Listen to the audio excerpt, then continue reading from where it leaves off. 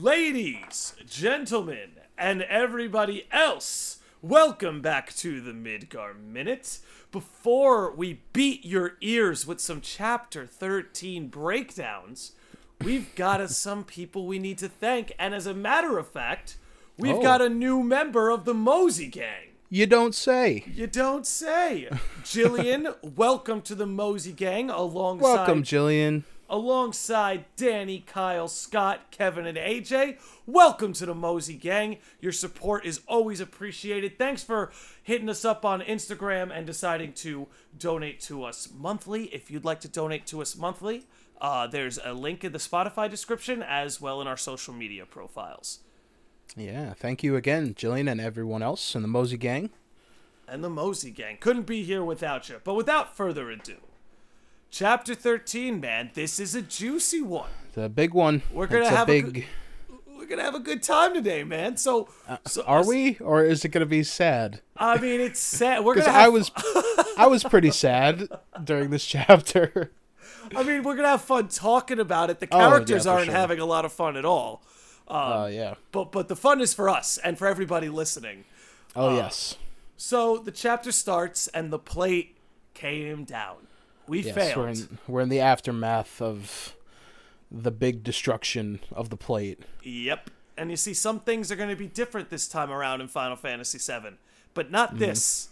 Not this. Yeah, no, it's this still happens for sure. Now, I can confirm. I want to harness my inner Chris and say that the music, especially at the start of this chapter, ooh, yeah, is at when you talk about fitting a scene, this fits the bill.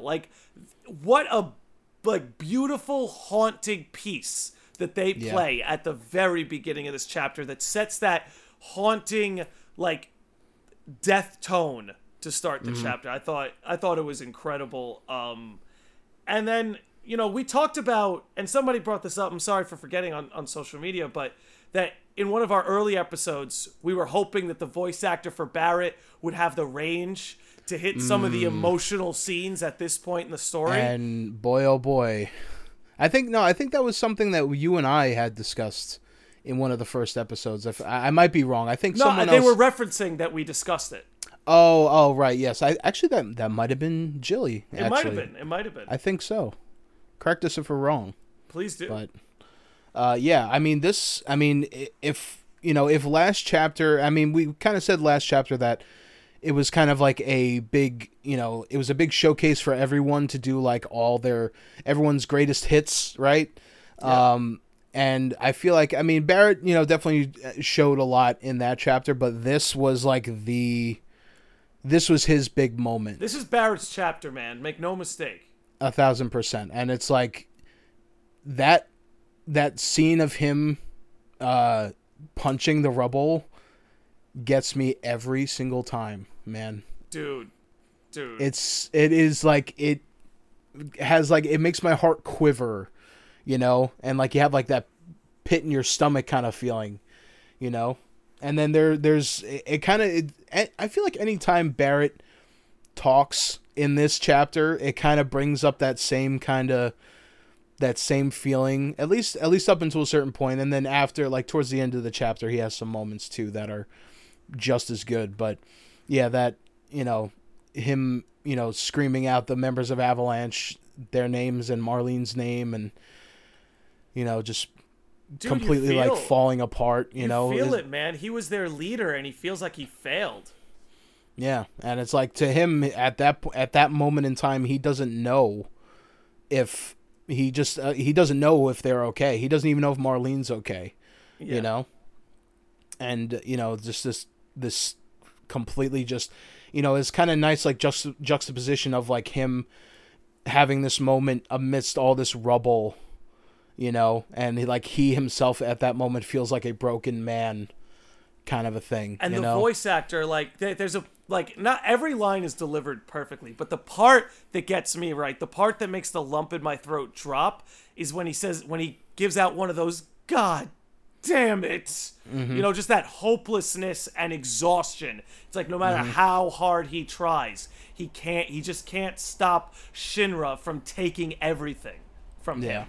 You know, whether it's his friends and family back in Dine, or whether it's his friends and family here in Sector 7, or whether it's his fucking arm, like, it just doesn't stop. And, you know, you kind of feel that in the voice actor, especially in that scene. And, you know, I want to know what you think of this. As somebody who absolutely loves Tifa and thinks, like, her character embodiment in this game is near perfect, the best incarnation we've seen. You know, at a time where Barrett needed a lot of comfort, I don't think saying, "we did this," was what the man needed to hear.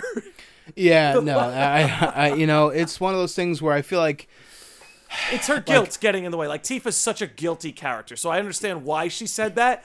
But man, for somebody who's always there emotionally for Cloud, she really dropped the ball on Barrett there. Yeah, well, you know, you got to also remember, like, it was her home too that got destroyed. You know, it's something that, like, I feel like we were seeing both Barrett and Tifa being broken here, and like Barrett's obviously a little bit more.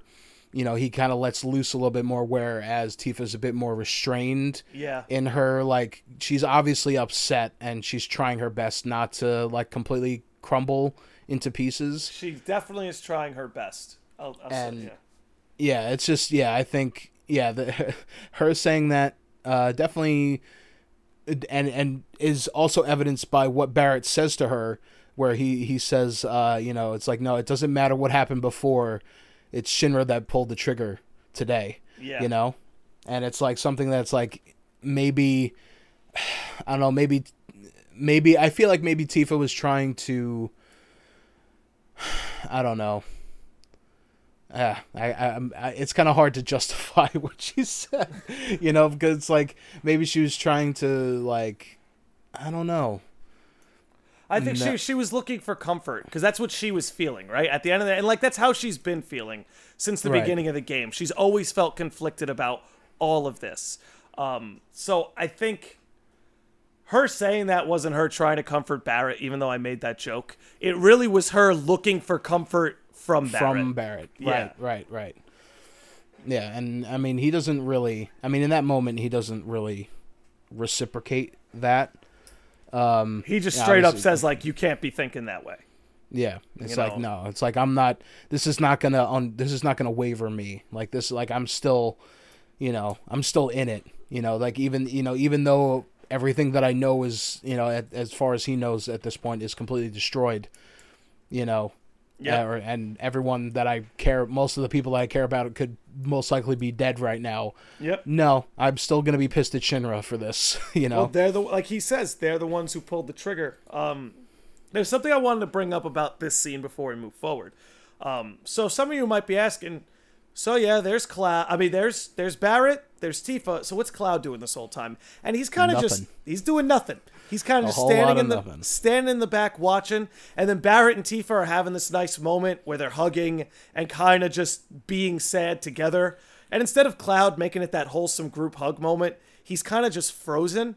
And Nojima, the lead writer for this game, at least the lead scenario writer, he said in an interview the reason Cloud acts that way, and some of you may know exactly what he's getting at here, but he said even though he's about 21 years old, he has the mind of a 16-year-old. He's emotionally immature. Emotionally 16. Yeah. He's emotionally immature. So, you know, think about the first time you ever dealt with death or a tragedy. You don't really know what to do. You're kind of just paralyzed. Yeah, and you're just kind of like, this is weird. You know, and not necessarily talking about, like, you know, oh, your first goldfish dying. It's like, no, it's usually, for most people, it's like a grandparent passes away or something, you know, they're like your family member, and, you know, they might have been close to you, they might have not have been, but it's still like, you know, it's still a weird thing to deal with, you know. It's something that obviously everyone deals with in their own different way, as I think is shown by Barrett and Tifa's reaction of kind of being, you know, slightly different, but altogether kind of the same, because Barrett does, like, you know, like you said, he, like, embraces her, and he sees that she's, like, trying to her best, like, she's clenching her fists, right? And she's like, she's angry too. She's trying to be like, yeah, I guess, you know, like, I guess you're right. And you know, it's definitely an interesting thing, and, you know, you see Tifa is still, like after, because Cloud says that that Marlene's okay, and then Bart Barrett starts like flipping out and be like, "What? You sure?" Even though he technically should know because he saw Aerith say it before on top of the pillar. And then they both walk off, and then there's that little scene of like Tifa again just like looking at the rubble, and there's another moment to me that kind of just hit me in a way of just like, because I kind of deal with things in that similar kind of way too. Like if I'm going through something really difficult, I try my best to be like a stone wall about it, Yep. And be kind of just like, nah, I'm just letting this wash up against me right now, and I'm just gonna move on no matter what. And that was kind of another thing that kind of just like hit a little close to home for me of like, like I want to express how I'm feeling, but at the same time it's like, obviously, I've not been trying to like take down a giant corporation or anything like that, but it's like one of those things where you feel like you kind of have to soldier on either way. And yeah. But yeah, I agree, and I think it's fitting for Tifa's character because it's like, when it comes to her troubles, at least so far, it's hard for anyone else to really hear her out. She's expressed to Avalanche that this isn't her ideal way of doing things, but she gets wrapped up in it anyway. It's like a lot of this game deals with being stuck on the rails, like we've been over that a million times. That's where the plot ghosts and the fate all come in. And when you think about it, like, if anybody's being pushed against their will and stuck on these rails, it's Tifa. It's Tifa, and that's why 1,000%.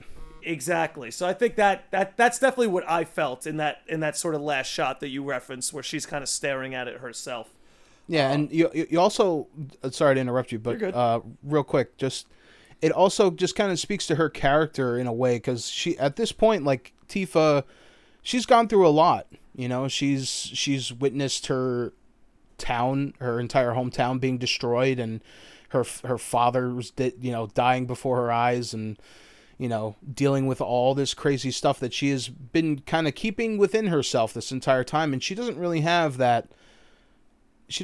someone to go to about that. And the only person that would be able to do that is Cloud, but obviously, as we were saying, Cloud is not really prepared emotionally to deal with someone like actually, confiding in him. You know what I mean? Mm-hmm. Like he's not equipped enough to do that. And we kind of see that with Cloud and Biggs's like their last talk together, where it's like he's trying to be, and even with Jesse too, he's trying to be like, he's trying to like let them confide in him and kind of be like, be a good person, giving, as Biggs would say, giving them that comfort, of, listening to them and talking to them as they're, quote unquote dying.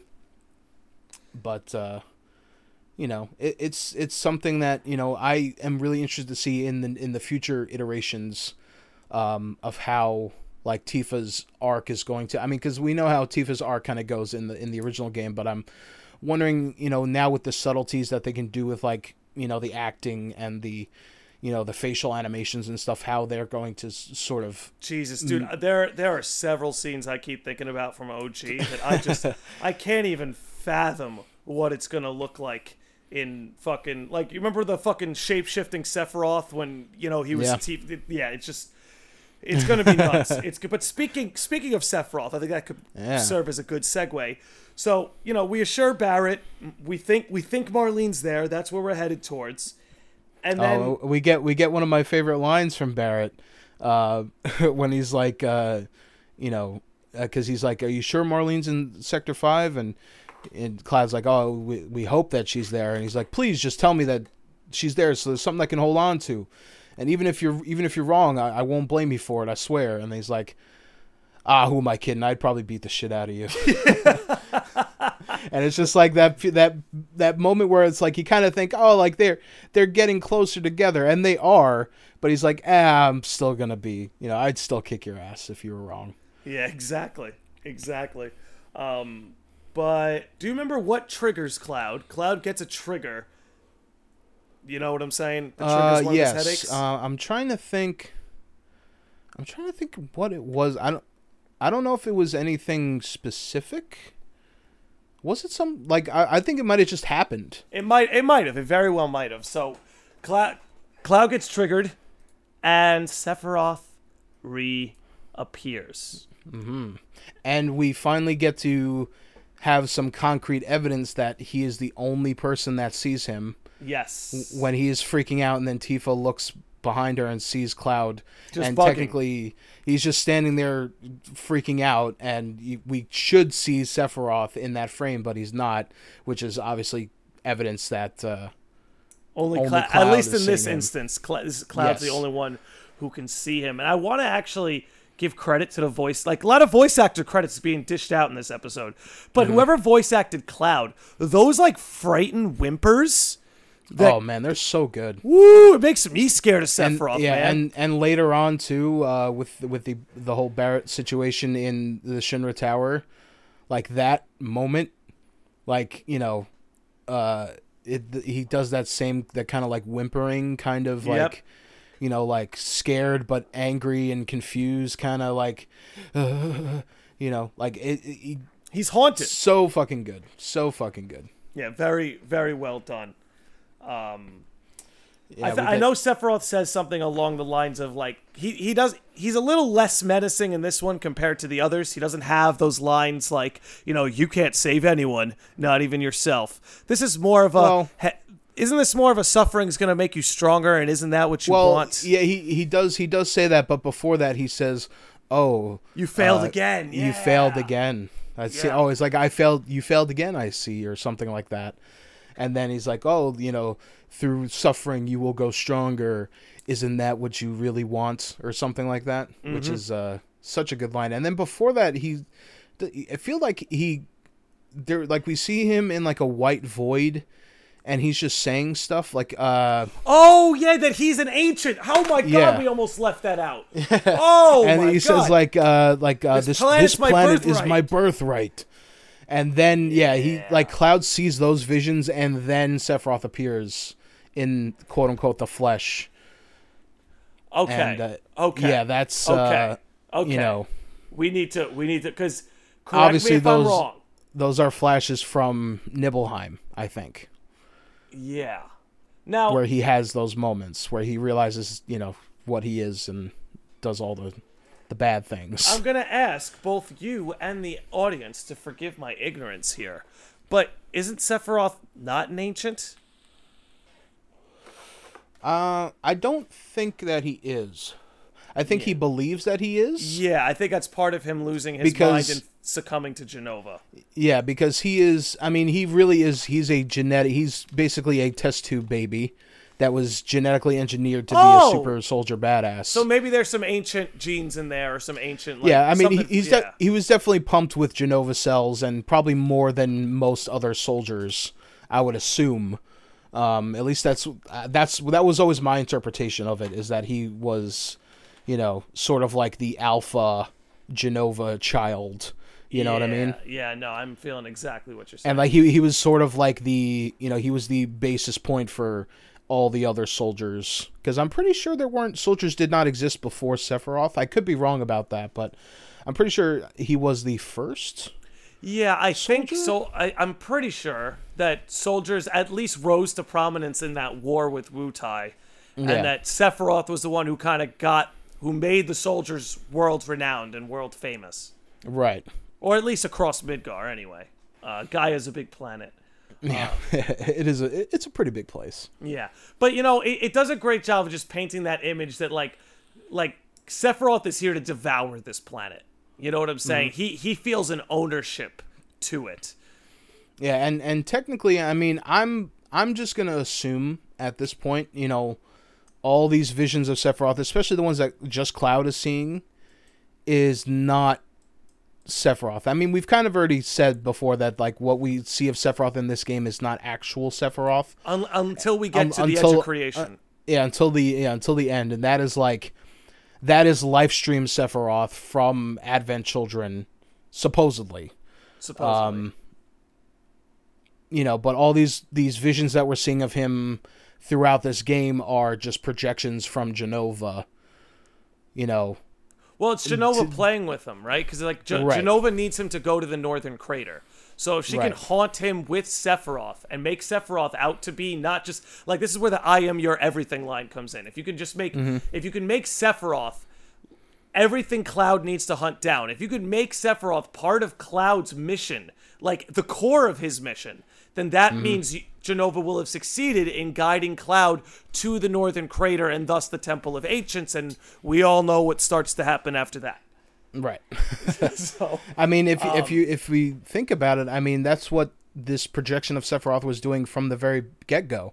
yep. Because what was the first thing that he Run told away. Cloud when he saw him? Run away. Get the hell out of Yeah, here. exactly. Yeah, don't deal with this shit. Go to the fucking Northern Crater and For the do all this reunion. have the reunion. Yeah.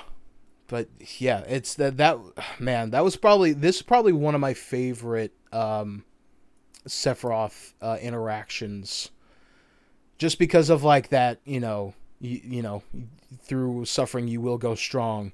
Isn't that what you want? Like that to me is such a good line. Me too. I agree. And is like, it just completely resonates with Cloud as a character, and it's like, you know, something that is like, oh man, this like Jenova is specifically engineering this torture for Cloud. You know, It's and so it's like, fucked up when you really think about it. like using this visage of his most hated, you know, person out there and saying all these things that are gonna knows And- exactly the right buttons to press. And to, you know what I mean? And just to add spice, not only is Sephiroth Cloud's most hated person, but it used to be Cloud's hero. It used to Sephiroth was everything Cloud wanted to be. And then it's like, well, be careful what you wish for. Never meet your heroes, kids. They might end up killing your whole family and your whole entire village. Is that the real theme of Final Fantasy VII? This whole time, it's just about never meeting your heroes. Never meet your heroes. Gotcha. I will carry that weight. Hey, that gets brought up later too. Yes, it does. One of my favorite lines in the game. Yeah. Are we missing anything in between this reaction and getting to Elmira's house? Well, we do pass through Wall Market on the way there. Yeah. And you can. Did you talk to the big three? I did talk to them, and it was like, this is another moment in this game where the walk from Sector 7 to Sector 5 was like one of those like super immersive, like, oh, this is a real place. Yeah. And like the consequences are being Felt shown everywhere. to me through like everyone talking around, everyone's like freaking out, not knowing what's going on, and you know, you talk to the big three and they're just like, you know, they have varying levels of like, you know, like this is messed up, and like you talk to Sam and he's like, oh, my chocobos ran away because they were scared, and you know, Andrea's just like I forgot exactly what he says. Andrea's actually one of my favorite lines in the game. Probably my favorite line from him in the game is he bumps into Cloud. They don't even talk about the plate. He just goes, "So Cloud, did you find what you're looking for?" And Cloud was like, "With your help, I did." And he's like, "Good. Now never let it out of your sight." Of course, Yeah. talking about Tifa here. Yeah. And yeah, and then Madam M, I think she just is kind of like, well, yeah, She shit's brushes it fucked off, up. man. That woman is a stone wall. Yeah, she's like Cloud. I think Cloud asked her like, how you holding up? And he's like, oh, way better than a lot of other people right now, I guess. Hey, we're still open for business. So. You know, like, all right, not Lulu, all right. You're right. Lot of people need hand Foo-foo. massages in these hard times. Yeah. Yeah, I know you just lost, you know, all of your belongings in your house and everything, but you know what? Why don't you come in for a nice hand massage? A poor man's massage. Yeah, you still got to pay. You know, I run the business here, but actually, no. One of my after you get past Sector 6, and you go into not Sector 6. Well, Wall Market is Sector 6, right? Well, I guess it has to be if you're passing between. Yeah. I just never call it Sector 6, so that was like kind of weird. But when you get back into Sector 5, one of my favorite visuals that this game ever presents is when you get into Sector 5 and the whole entire town is huddled around the giant monitor. Yeah. In town, reading it. It's like, you know, it's like there's a, you know, it was like basically a, you know, a crazy event that happened, and it's kind of those scenes, like if you've seen the movie, like everyone's watching the TV, everyone's huddled around the TV, kind of looking at a crazy thing going on, and everyone's like, still kind of confused, and you're running into people on the road that are like, oh, but my sister's in Sector 7, like I hope she's okay, and there's like all this stuff is just kind of like, it just, I don't know, it adds so much to the whole entire experience to me. Dude, me too. Like, one of the things we've said time and time about this game is that the world feels alive. The NPCs feel more alive and more interactive, more immersive, and more responsive to the things that are happening, right? Like, their lines of dialogue aren't the same as Chapter 3. Like, shit's changed. They're talking about different things, and you can feel it in the world around you. Yeah. And it's something that really, for a lot of parts of the game, like they don't, you're kind of in it in a certain area for a while, and they're like, maybe they kind of change talking about things here or there, but it's always like after these big moments where it really kind of resettles in of like, oh yes, like this is an actual world and place where things are happening and people are reacting to the things that are happening to it, It just kind of reignites that feeling for me of like, oh yeah, like this is a place that feels really kind of lived in and seems like these people seem like real or more real to me.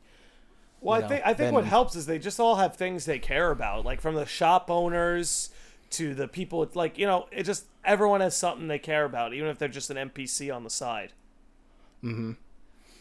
Yeah, and it really just goes to show how stuff like little attentions to detail like that can elevate a already very impactful thing. And even something like if you look up at the sky and you see the Sector 7 plate is no longer there, and you can see the glow of the Mako in the space where the plate used to be, and it's just like these little attention to detail things that just make it so much more impactful and so much more, like, I mean, at this point, like, this is the proverbial low point of the story, for our heroes, in the hero's adventure, right? Yeah.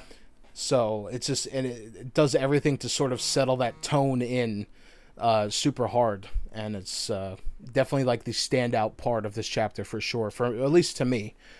I know there's about to be something that we're about to discuss that might be narratively more important when we do get to Elmira's house. But characteristically, this little window of time does wonders for these three characters, Cloud, Tifa, and Barret. Yeah, and it's only like, you're only walking through like maybe like 5 minutes tops. If you're walking from one spot to another, and it's like there's so much packed into that 5-minute walk that is like, carries so much of your enjoyment or like your experience with the game. You know what I mean? Absolutely. Are we ready to jump into Elmira's house? Yes. Or run into Elmira's house like Barret does? I'll never forget, dude. I'll never forget playing this game, watching Barret run on ahead, and like this is another example of how the game just ropes you in. And you see him sprint through the door and run, like slam that door open. And I remember holding R2 and sprinting into the house like, oh my God, what the hell is he going to do? Just like, you can't just do this kind of shit, Barret. I know the circumstances. Barret, you have a gun for an arm. Like, maybe you're a large man with a gun arm. Maybe people might be a little intimidated by that. Maybe knock. That's all I'm saying. Just knock. Even Sung knocks. Like, just knock. Oh shit! But yeah, then we find out that Marlene is indeed okay, and we get a nice little scene of, Elmira says that, oh, she's sleeping, and then Barret's like, all right, sweet, I'm gonna go up and see her, and he like goes to run up the stairs. He's like, I said that she's sleeping, and then he's like, okay, and then he like slowly walks up and creeps up the stairs, and that's just a nice little. And it's something like real people. It makes them real people. Yeah, and it's like, something like, we have, just a few moments ago, we witnessed one of the most horrific things that this game has to show us. And, we already have like these little moments of levity, which I think are very much needed, especially, at this point, like we said, like the proverbial low point. in the story, you know, and that we could still have like those moments of levity, and like that's a little, you know, even just a little thing of like the look on Barrett's face when Elmira says that she's up there sleeping, and you they're see like the relief, the shoulders go down. Yeah, you see the worry come off of his face. But it's still kind of there because he hasn't seen her yet. But then not until we go up there and see her ourselves. You gotta love the way Barrett described Marlene. The way he described cute as a button. Cute as a button and a heart of an angel. She wore a pink dress today. He just keeps going and going. You know, and it shows that, you know, yeah, it's like, you know, for anyone who might think that Barrett is a deadbeat dad, which he certainly is not, you know, just because he's spending a lot of time fighting Shinra, you know, he still cares about this little girl. Well, his rationale, right? His rationale is like, hey, but if we don't do something to stop all of this, there's not going to be a world for Marlene. Right.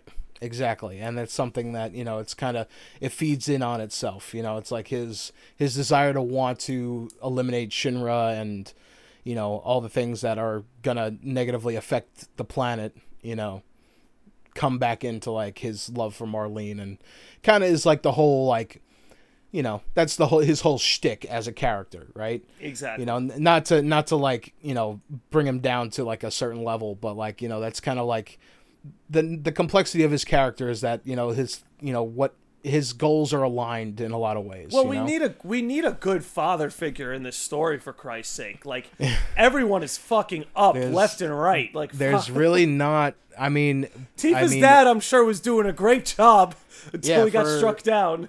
Yeah. You know, I think the worst thing he ever did was tell Cloud not to see his daughter, and that was about it. Yeah. And, but even still, just a dad being a dad. Yeah, for sure. And, you know, I mean, I wouldn't blame them, you know, because if they think, because there was a whole thing like where they, like Tifa and Cloud were like doing something, right, and then they fell off of a cliff or something, and they both got hurt. Yeah, and then everyone blamed Cloud for it, and it's like, Cloud, you hurt Tifa. Instead of just being like, oh, this was a crazy fucked up accident, it's like, no, you did it. Exactly. And then I think that is the catalyst for Cloud wanting to become a soldier, I think. Yes. Or at least that's like that's his you know, Anakin Skywalker, I will become stronger moment, you know. Yeah. I'm 100% with that comparison. But yeah, then we get our really big deep dive into like the backstory behind Elmira and Aerith, and the circumstances in which they met each other. And I love the hell out of this flashback. Me too. Me too. It is and you know, because Elmira, I mean, Elmira in the original is kind of like, you know, is another one of those characters that's kind of like whatever, you know. And it's just kind of like, I feel like it's just kind of there to do a thing, or to, you know, to give a purpose. But like now it kind of gives her a little bit more. Well, now you really feel for her, man. Like, so like, it's easy to hate Elmira because she's super overprotective, and she's just, I don't want to say controlling, but she's also very anxious. And we find out that there's a good reason for that. Her husband is fighting in the Wutai War. I'm assuming that's what that would be what was going on then, right? Or would it be a different war? I think it would be the Midgar Wutai War, because when Zack became a soldier, the war was already over, right? Right. Yes. Yeah. So Zack would have been a kid like the same age as Aerith during all of that. Okay. Yeah. So all right. That, because I was just thinking in my head, I'm like, wait a minute, does that work out time wise? Like, yeah, no, I'm pretty sure, because I mean, really, that's the only other war that we hear about. Really, is the Midgar Wutai War. You know, I'm sure there have probably been many different wars throughout the histories of Gaia, but you know, in relation to this story, I feel like that's the only one we ever hear about. So I was just like, I hope that's correct. But yeah, we get to see Aerith's mom, and I'm forgetting her name. I think it's Elphana. Elphana, yeah. I've been thinking a lot about Final Fantasy X. Yeah, it's Elphana. Ifalni. Efalna, yeah, Efalna. Right. For some reason, I kept I keep going back to Yunalesca in my head for some reason, and I don't know why. I just have had FF10 on the brain lately. But yeah, Falna, we get to see her, and it was like nice to see because we, do we see her in the original? I don't remember. Well, there's definitely some flashbacks. Yeah. In flashbacks, we see her in flashbacks. Yeah. Yeah, and I wasn't sure that we were gonna see her in this game, really, because I wasn't sure they were gonna go do this whole flashback scene. At least not to the extent that they did it. And the way that it unfolds, and it's like Elmyra is narrating it, and like, Falna says, I'll take Aerith and keep her safe, and it's like Elmyra saying it, but like Falna's mouth is moving when she's saying it. Like I love little things like that when like someone's narrating a story, and you're seeing like a visual representation of it. And then we get to I also like the black and white touch, just to let you know that this was a while ago. Yeah, it's very like, it was like a sepia tone, kind of like Wizard of Oz kind of look a little bit, you know what I mean? Yeah. Like before they go to Oz. And yeah, we get to see a cute little kid Aerith. And she is adorable. Yeah, she's she seemed very kind of like not headstrong, but like like obviously she was upset like because her mom literally dies in the fucking street. So she's like a little messed up over that, but then she kind of bounces back right away, and then she starts the whole thing with Elmyra's husband, and Aerith being like, oh, there was a man who came here to say some goodbye to you, and he came a long way to say it, and Elmyra's like, oh, I didn't believe her when she said it, but then a week later I got a letter in the mail, and I'm like, man, that's like really weird and strange, and it's like a really powerful kind of scene. I think you and I have spoken about this, but I think what I love about the Elmyra Aerith parallel is that in many ways they are pretty similar. Aerith's love was struck down in battle too. When you kind of line them up that way, they both have lost the person that they love the most. And all they have is each other. In regards to them both basically losing their lover at war, just those are the kind of things that kind of get me off a little bit. Not people dying, but the good character parallels like that. Yeah, because those are it's a very strong, like feeling and emotion to have.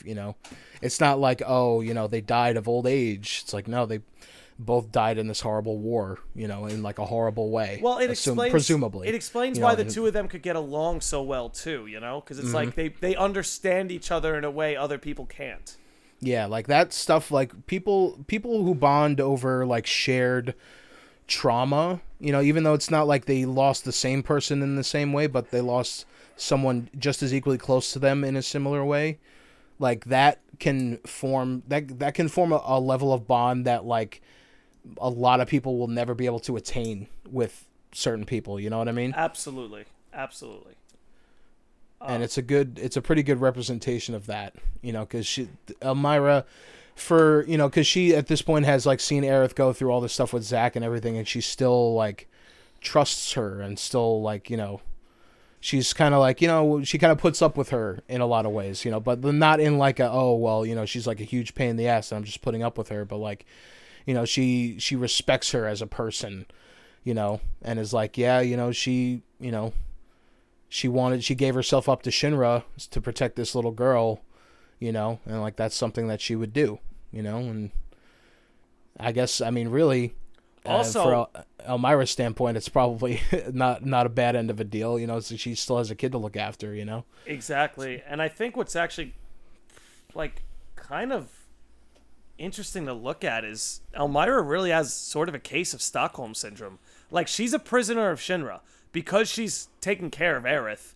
They're Shinra prisoners. They're being monitored at all times. Aerith isn't allowed to walk too far off the beaten path, or Sung is going to hunt her down in a helicopter. Because when we first meet her, she even says like, "Oh, Rude came by," like that, like it's a normal occurrence, like Yep. I would imagine Reno and Rude probably stop by their place pretty often, and she probably makes them coffee and shit. It's like, hey, what's going on? And then we get to see in this flashback that when Sung comes by, and it's explaining what's going on, and trying to be like, oh, you're a descendant of the ancients, and can I tell you something about that scene that made me really happy to see? This it's an attention to detail sort of thing. So can I take a guess of what it is? You could take a guess, but you might get it wrong because it's very specific to my life experiences. But please go on. Okay, well, I probably will. But there's a line that Elmira says that I really like. That when Aerith was denying that she was an ancient or something, it's like all three of us knew that was wrong, or something like that. We all knew that was a lie. Yeah. But sorry, go ahead. Well, that's a great segue because mine is actually the line that comes right after that, or right before that, where Sung crouches down to her level and softens his tone, but Aerith, you hear all those voices at night, those whispers in your ear all the time, don't you? And as somebody who, when I was younger, used to work with kids a lot, if a kid isn't listening to you, or if you're having trouble communicating with a kid, crouching down to their eye level and softening your tone works almost every time. So, I'm not trying to say Song is great with kids and should be babysitting your kid. He could just be a manipulative genius, which it seems he is. He definitely is. I'm just commending Square for that attention to detail and just not having Sung standing there and saying that line. It's like, okay, we're going to make the delivery really specific. And you see that throughout this whole game, that body language is so huge. And their attention to detail on that, especially with body language, really shines in that flashback scene. Yeah, well, we do find out that she, Aerith has to go with Shinra willingly in order for whatever they are trying to do to work, I guess. Yeah. Right? And I wonder if that was still true back when she was a child. So they're not just going to be like, come here, little girl, we're going to take you and we're going to do horrible shit to you. It's like, no, you want to sweeten her up. And that's the reason why she was... Stockholm Syndrome. That's the game plan, baby. Yeah, and then it didn't work at all. It absolutely did not work in their favor at all. I mean, well, technically it did because she did go back there, but it was for different circumstances. Well, what I like is that it has affected her personality. I think that's why she loves the Steel Sky. I think that's why she gets so nervous at the end of the game when you're leaving and it's raining and she's like, I miss the Steel Sky, because she kind of did like that little prison. It's comfy, yeah. Yeah. It reminds her of home, kind of. Well, I like that because that makes her human, especially when she's built up to be this, she's an ancient. She's built up to be the wise maiden. She's almost like, I don't want to say like an ascended human being, but in some respects, she kind of is. Kind of, yeah. It's like she's meant to be, she's being built up as like this, she's an ancient. She's the last of her kind, and they're the progenitors of the planet and all these things. And it's like, yeah, but then, at the end of the day, she is still just a person. Exactly. Who is very much like, I mean, she's definitely odd and she does not act like any other person, at least in the game. And it kind of gives her, she's kind of powerful in that way too, where she's kind of unabashedly herself in a world where people are trying to be something else. You know what I mean? And I think that's why everyone ends up just taking such a liking to her. Yeah, because there's such a genuine. She just exudes genuine. I almost said genuosity, but that's definitely not a word. I think it's genuity. I think it's the genuity. Word. Yeah. Yeah, and it's just something that is very much, and Brianna White does a very good job of bringing that over in terms of the voice acting as well. Just to pile on the praise that we've already been piling on this cast already. The voice acting cast getting a lot of praise here.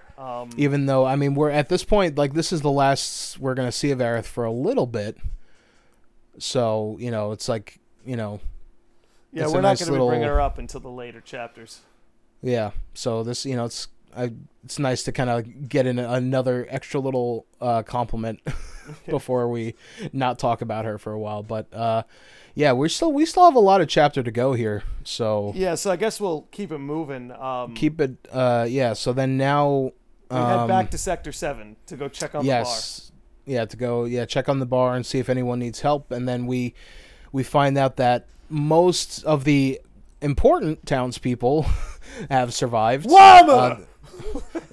Weimer, you son of a bitch. Which, honestly, when Barrett yelled out Weimer the first time I played this game, I, fist pumped it in just hype. I was like, yeah, Weimer. Yes. Well, because he was our side quest guy. And now that he's back, it's like, more side quests, yeah! Yeah, the guy, it's like...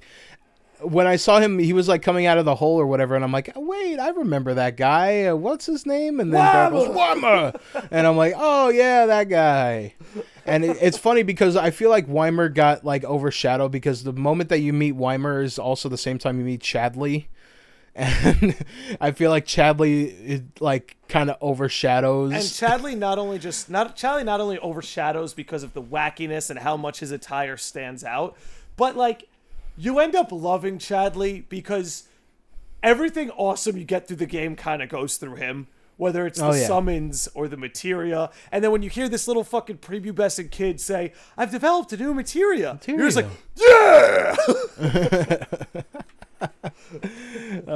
Yeah. And then, we go back. Yeah, we go back through the Collapse Expressway right to Sector 7. Which is interesting that was... Is this... No, well, technically we go back to Wall Market later with Barrett and stuff too, but I like how we kind of go through this place that we went through with Aerith, just one-on-one with the rest of the party now, and you kind of can go through that experience again with in a different context. And it doesn't... At least to me, it didn't carry the same... the situation's different, I guess, and it's a little bit more dire. And me personally, I wanted to go back to Sector 7 because I feel like in the original, I think you definitely do not go back there at any point. No. Because there's no characters there really. The only characters that we knew that were there is Marlene in the original, and then we know that she's safe, so it's fuck all those other people. We don't need to go back. Whatever, fucking Seventh Heaven, who cares? Yeah, fuck you, Johnny. Yeah, fuck you, Johnny. And then we realize obviously that the bar is completely fucked, and is another little sad moment. I really like this because then again, this is another thing that's human, where sometimes video games are so limited that they have to move you to a place just because the plot says so. We went back to the bar because the characters said so, because it's something they needed to see. It did not really move the plot. When we went to go see the Seventh Heaven bar, it didn't really move the plot anywhere. We went there because the characters needed to see it for their own sake. And also, when we were on our way to Elmira's house, I think Barrett did say, hey, we got to go find the others. Because at this point, Barrett still thinks that the others are alive still, or could be alive. So it was one of those things where I think that initially they were just yeah, we got to go back and see if everyone's okay. Because they didn't really stay around to help anybody. Yeah, I was going to say, the return to Sector 7... had its own motivations behind it, but specifically stopping at Seventh Heaven on the way, I thought was just a really nice touch. Oh yeah, absolutely. And then we find out, or we get we see one of our little friends, one of Wedge's little friends. I don't know which cat it is. I'm gonna guess Reggie. I'm gonna guess Reggie too. But we see him, and then we're like, huh, that's weird. Because last time we saw you guys was right as you were about to be crushed on underneath all the rubble of the plate coming down. And to be fair, we only ever do see one cat.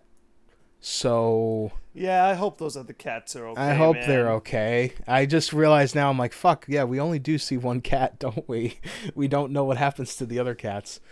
But we can assume that maybe they were okay because we find out that Wedge has survived the plate falling down. And how did he survive that, Nick?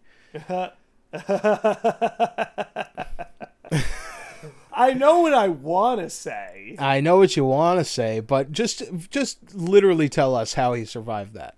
Where does he end up that protects him from the falling damage? Well, we end up in a place that we're not supposed to be, really. You see, yeah, but it has been brought up to us very, very early on in the game from Weimer, actually, I believe, was the person to bring it up, where he was talking about, hey, there were rumors that Shinra had a lab underneath Sector 7. Yeah.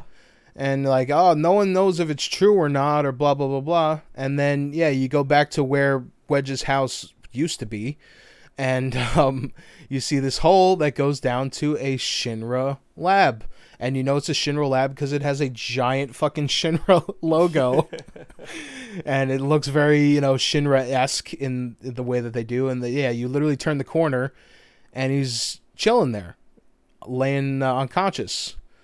And it's very weird. And you're like, huh. And then just as you're about to... How did he get here? Yeah, just as you're about to, like, start asking more questions, I guess you're standing on some grates or whatever, and then they fall through, and the party gets separated. I want to pause. Because there's another line here that puts that little lump in my throat. After Tifa assures to Barrett that Wedge is okay, like, Barrett kind of looks off to the side, and you hear him just go, "Thank God!" Like, just the relief. Is that after the fall? Yeah, I think that's when we go back up to see him. Okay, so let's save that for that. So we fall through the floor. Yeah, and then we get one of my more favorite sections of the game. Me too. When we get to play as Barrett. And introducing one of my favorite mechanics of just shoot everything. Just shoot fucking everything. As a footnote, I want to say I want more of this in the next games. Yes, playing as other party members. I was just gonna say is like I want to be put in situations where, the party's separated and you can control them individually. I mean, we do meet up with Tifa pretty early on in this section, but yeah, just like that moment of like, oh shit, I'm playing as Barrett. Yeah. And he's by himself. Like, that's cool as fuck. Dude, it's something I never knew I wanted, but now I need it. Yeah, exactly. So then we're making our way through. We do come across Tifa fighting some bugs. I think there were some sort of bugs or something. Bug Boo, I think they were called, or some shit. Boogaloos, whatever they were called. Oh, you mean the fish that blow bubbles? It was my worst fucking enemies. Oh yeah, those things. I don't think it was them, but I think there was the enemies you fight in here are like insecty type of things, and I think they were like, it was something with a B. It was like I want to say it was like. I think I know what you're talking about. I think those were called like blue goos or something, or yes, or something like that. That sounds right to me. And I think these were called something else, but I could be wrong. But people obviously can feel free to, if we get any of this stuff wrong, please correct us. And I'm sure we get some things wrong. I'm sure we do. I'm absolutely sure we do. And we also get a nice little tease. Of when we come back to this area later on, which is, I think it's an optional thing to come back here later on. But we come across a door that is sealed up and has a whole bunch of like caution tape, looking like something out of like The Walking Dead, of like, hey, don't come back here. And like, I don't know if when you go through it the first time, do you hear growls coming from that door the first time you go there? I don't remember. I think so. I think you do. Yeah, and I think you just hear it the one time. But yeah, when you come back later, that's where we fight Behemoth later. Or Behemoth Type 0, right? Or something like that? Something. I think it's Type 0. Yeah, Type 0. Yeah, and then when you come back later, like, you hear him growling more and more as you get closer, and I love that kind of stuff. And I like how that's just like a nice little neat little foreshadowing thing of like potentially don't have to go back and do that. But Another thing now I'm remembering about this segment is that all the boxes that were up on the shelves, how long did you try and spend to get every single one? So I've got to be. I did not leave the hallways until I got every single box. See, this is why we're good friends, man. We understand each other. I did it too, and I was so just like bummed out that there was almost nothing in those crates. Yeah, like most of them, like yeah. maybe I got 1 or 2 potions. Like there was just really not a lot in there. Yeah, for the amount of boxes that are there, I feel like we should have gotten more. I mean, obviously, I feel like a lot of them were like Mako shards or whatever, and it's like, all right, but I don't know. And obviously, I think at least for me, the enjoyment was just watching shit flying all over the place as you're just endlessly shooting bullets into things, and we get I don't think, like, when we meet up with Tifa, I don't think there's really...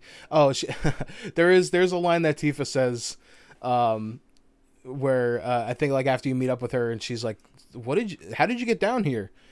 And Barrett's like, I shot my way through. And she's like, oh, of course you did.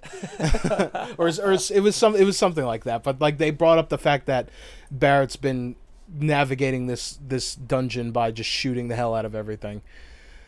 Because of course he would, Mm-hmm. He's not a subtle guy, No, he's not a scientist either. he's here to blow shit up. Nah, it's too subtle for our man. But yeah, then I don't think there was any other kind of fight or anything before we get back up to Wedge, right? I don't think so. No, I don't think so either. Yeah, I think like you fight like the dogs. I remember that, and then. Yeah, you make your way back up to Wedge, and then the whole time you're like, where the fuck is Cloud at? Because at this point you would have kind of assumed that you would have met up with Cloud, and you still haven't yet. Yep. And then it gets even more so when you go back up to Wedge, and then they have that scene like you were talking about, and he was okay, and Barrett goes, thank God. And then you're about to leave, and then we get our first visit from our friends, the... unknown entities, is that what they were called? I forgot exactly. Yes, unknown entities. Yeah, our heartless stand-ins, for lack of a better term, because they kind of have that same, like, I feel like that little tendril that they have sticking out of the back of their heads reminds me a lot of. Yeah, it's a similar vibe. Kind of like the heartless, like ear squiggly things, kind of. That's the only kind of Kingdom Hearts reference I can make, so bear with me. Fair enough. No worries. But yeah, I love this fight.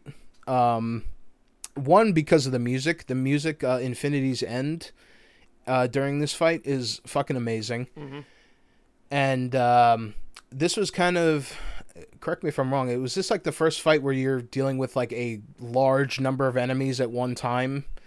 And, like, I mean, they're kind of all jobbers, so they go down pretty quick. But, like, you're dealing with, like, 10 or 12 of these guys at any given time. And I feel like there's no other fight up until this point that you're doing that. No. I don't think. No, definitely not. I think not maybe, that I can remember. Maybe, like, in the beginning of, like, in the Sector 7 slums, in, like, that area, when you first do, like, the mercenary work... Mm-hmm. Maybe there was like a fight where you're fighting like a couple like were-rats or something at once, but not. I don't think it was to this level because this fight goes on for a while. It's one of the longer ones. Yeah, and it's like you're just mowing these dudes down, and it's like I feel like a really cathartic moment because this is obviously like the first like really big fight that you have after the plate coming down, and I feel like at least for me it was a very cathartic kind of just like, all right. I get to have a battle with Barrett and Tifa against these jobbers, and you just get to stunt on them the entire time. and also one of my favorite scenes in this entire game. I know I say that for like every scene, but when Tifa goes up to the catwalk because they're like, oh, we gotta close the grate because they're coming in through this grate in the wall. And the big boy comes out, and then he like chops the catwalk in half, and Tifa goes flying up into the air, and then Barrett catches her in one hand and throws her back up onto the catwalk, and it's like this big zooming, like like this big what am I trying to say? Like a revolving shot of like it's all one smooth motion. And like when I saw that happen when I first time, I was like, yeah, fuck yeah, I want to see this shit. I want to see like team more attacks and shit. Team attacks, and and that wasn't even an attack, but just like them interacting. Like I would love for like that to happen, and then for them afterwards to be like, we should turn that into a move, where like I toss you in the air and then you do like a super dive kick into the ground or something. That would be super dope. But this also was like one of the first fights that had a lot of like cut scenes mid-fight as well. Like there wasn't a lot of those in this game really that I can think of. Yeah, no, but this one had like multiple. I was gonna say, yeah, they're pretty specific to this fight.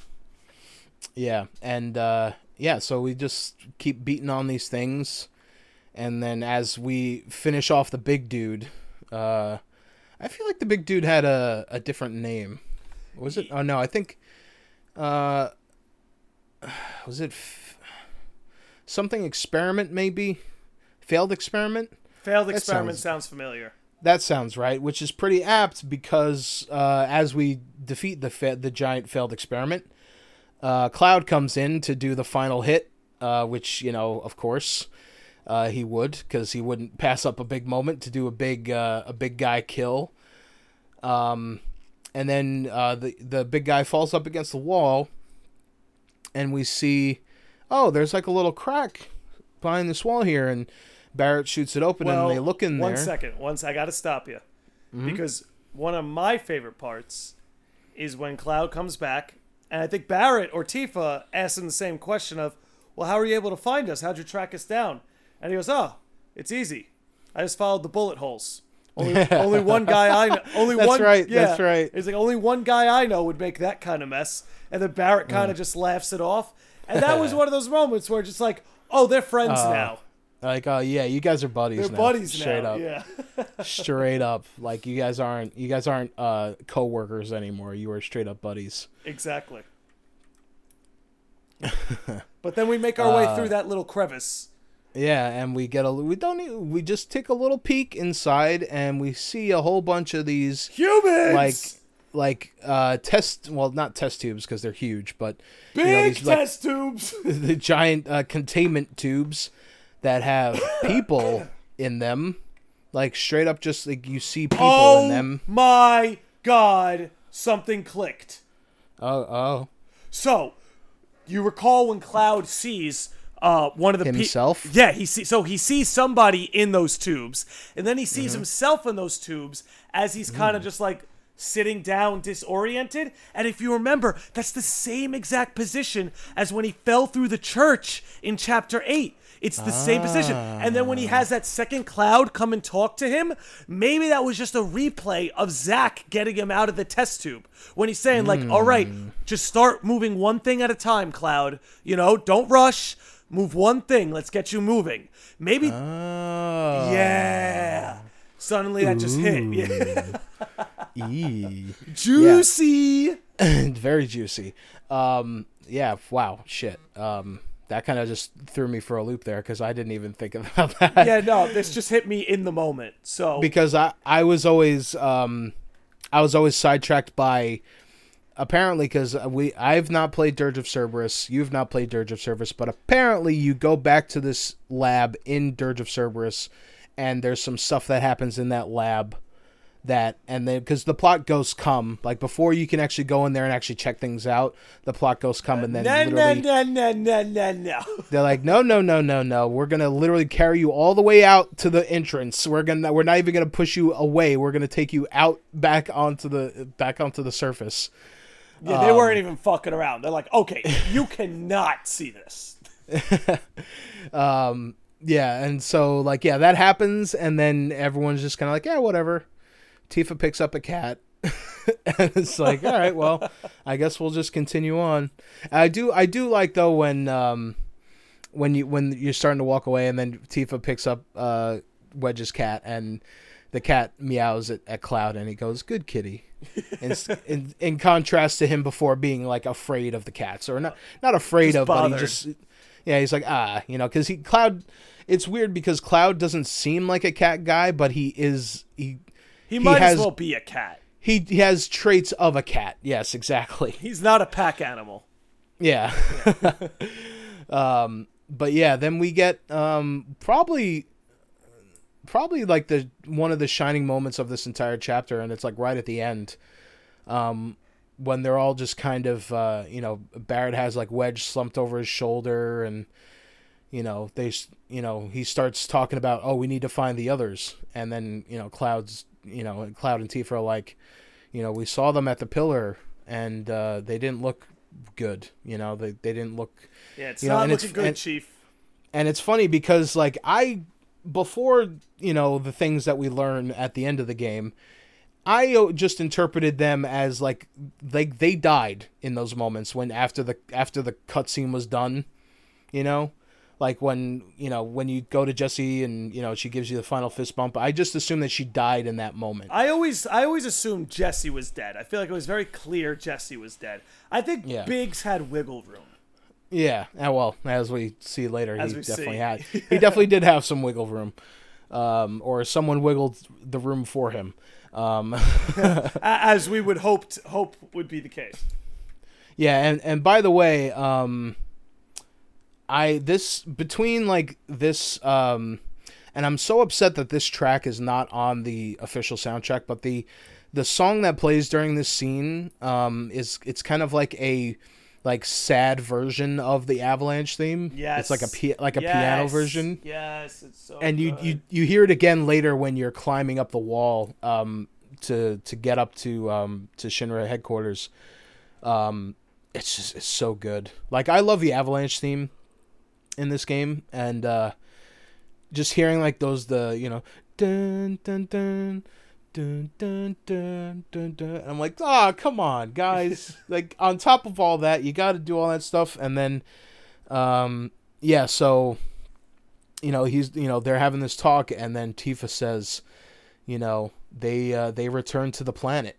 I love this part. And then Barrett goes, they were supposed to return to us. And that is fucking amazing. Oh. It's so fucking on the money, that line. I can't even begin. Because, like, here's the thing. I love the idea that, in this universe, death is seen as returning to the planet. It's such a comforting thought. Like, when I think of the people I've lost in my life, and if I put it within the framework of they return to the planet, it's such a healthy way to look at it. It's a lot better to so at least you have like some idea of like that like they're in a good place. They've returned to the live stream. It's like it's unlike in our reality where it's like we don't know what happens after you die. Exactly. Where it's like in this world like you have there's more comfort there in knowing that they went somewhere, right? And it's somewhere we don't know. We're just assuming that the live stream is a good place to be in, I guess. And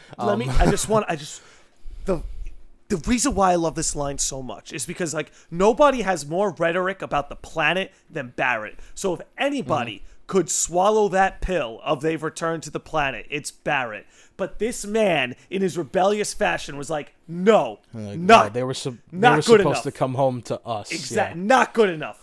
It was my job to get them home. This was my crew. It's so perfect, because where that answer of returning to the planet works for so many people in the story, it just doesn't work for Barrett. He's not wired that way. Yeah, but I mean, he does kind of come around when he does, he does say, but if we stop, they're never going to let us live it down. Yeah. So like, it's like he does kind of accept it, and is like, he has that moment of like regret of like, they should have returned to us, but then he kind of has a moment. And I like how this game is not afraid to like slow things down and have like let these characters like be characters and like emote and like. I think that's one of the things this game did brilliantly. Right. It's just like one of those things where it's like you feel that emotional weight because like they're just like you could see it in their face and like the like a withdrawn kind of sigh of like, just, yeah, it's like they were supposed to return to us, but we can't stop, They never let us live it down. And then they say our favorite line from Cowboy Bebop. He says, "So we carry that weight." So we carry that weight as he's carrying Wedge. As he's carrying Wedge, which I thought was a really cheeky kind of like, yeah, of course, it's like a little tongue-in-cheek kind of thing. But yeah, that's just straight up the end of the chapter right there. And then they walk off and. Yeah, shit, dude. Like this chapter, like I said, this is Barrett's chapter for sure. 100%. It begins and ends with him at the end of it. I mean, it doesn't technically begin with him, your Cloud and Tifa, but the first like big scene in the chapter is him having his emotional meltdown. And I like that. When you think about it as like a full circle, you start the chapter and he's just broken, he's desperate, he's emotional, and we end this chapter, he's got Wedge over his shoulder, and he's like, well, we're going to carry that weight. Yeah, it's like he still has he gets back his resolve. He got his groove. How Barrett got his groove back. Yeah, from, starting at the beginning of the chapter with him thinking that everything and everyone he knows aside from Tifa and Cloud are dead, which is mostly true. But then ended up being like, oh, Marlene, not only is Marlene safe, we found Wedge, but we don't have Wama! And Jesse. And Wama. You son of a bitch. I guess I have one more footnote for the chapter. Sure. Another Barrett moment, actually, when we're making our way to Sector 7, and there's a woman trapped under this like block of concrete, and everybody works together to lift the concrete, and Tifa and Marl pull her out. And then I just love Barrett pats one of the dudes on the back and goes, "Great job, guys." Yeah, and it's like something where it's like, when you see like Cloud and Barrett, like, like these dudes. I mean, Cloud's obviously not like a huge muscle guy like Barrett is, but he's obviously super strong. And it's like, he could have, I feel like Barrett maybe could have been able to lift that piece of rubble on his own, but still like goes out of his way to be like, yeah, thank you, randos. Thank you, normal people. Because, like, that's just the kind of guy Barrett is. It's like, yeah, we might be exceptional or whatever, or extraordinary, but, there's the ordinary people are the one that are the people that are keeping the shit going, and they're just as important as they are, Exactly, and it's an example of what he's fighting for. Exactly, and it's, man, like, yeah, they should just call this chapter, like, if they had named like the chapters after specific characters, this would have been the Barrett chapter. This is without question the Barrett chapter. Like, I would have loved to have this chapter open up with Barrett unconscious, and the camera pans over to him, and then his eyes open up, and then black screen, white text. chapter 13, Barrett Wallace. That would have been dope. That would have been dope. That's my own headcanon from now on. But yeah, I think that's pretty much it. Yeah, I'm good to wrap it up here. Yeah, I think we pretty much covered everything. This chapter is. Ooh, we're starting to get into the end game now, boys. Yeah, these chapter breakdowns are about to start getting longer just from the amount of story content we need to fluff out. Yeah, and the next chapter the sewers. No. Chapter 14 is Chapter 14 is when we get to explore all of Midgar at once.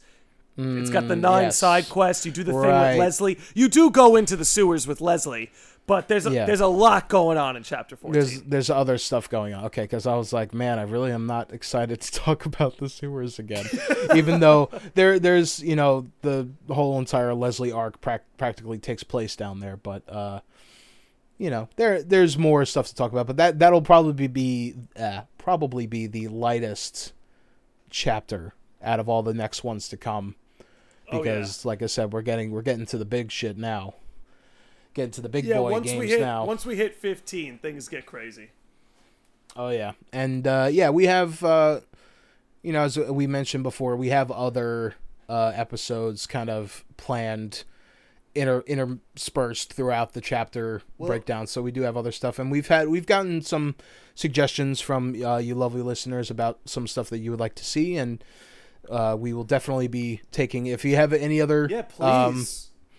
Suggestions or anything that you guys would like to have us talk about, let us know on Instagram. And just real quick, because I feel like I didn't bring it up last time, but we do have a Twitter account now. For anyone who has a Twitter and made it to the end of the episode and made it to the end of the episode, but yeah, I mean, we as far as it is now, we're just kind of using it as a, we're just posting, like, we're making the Instagram posts that we have on Instagram pretty much the same on Twitter. But if you want to follow us on there, and that's also another way you can get in contact with us individually as well.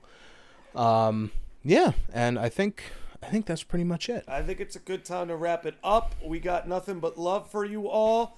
Yes, thank you again, everybody, from our listeners to our supporters and the Mosey Gang and everyone else in between. Thank you so much. It means so much to us. We could talk a whole other hour about how much it means to me, but I will spare you and Nick that. So, I think it's time. If you would like to give us the countdown. Count us down. Let's do it. 3, 2, 1. 1.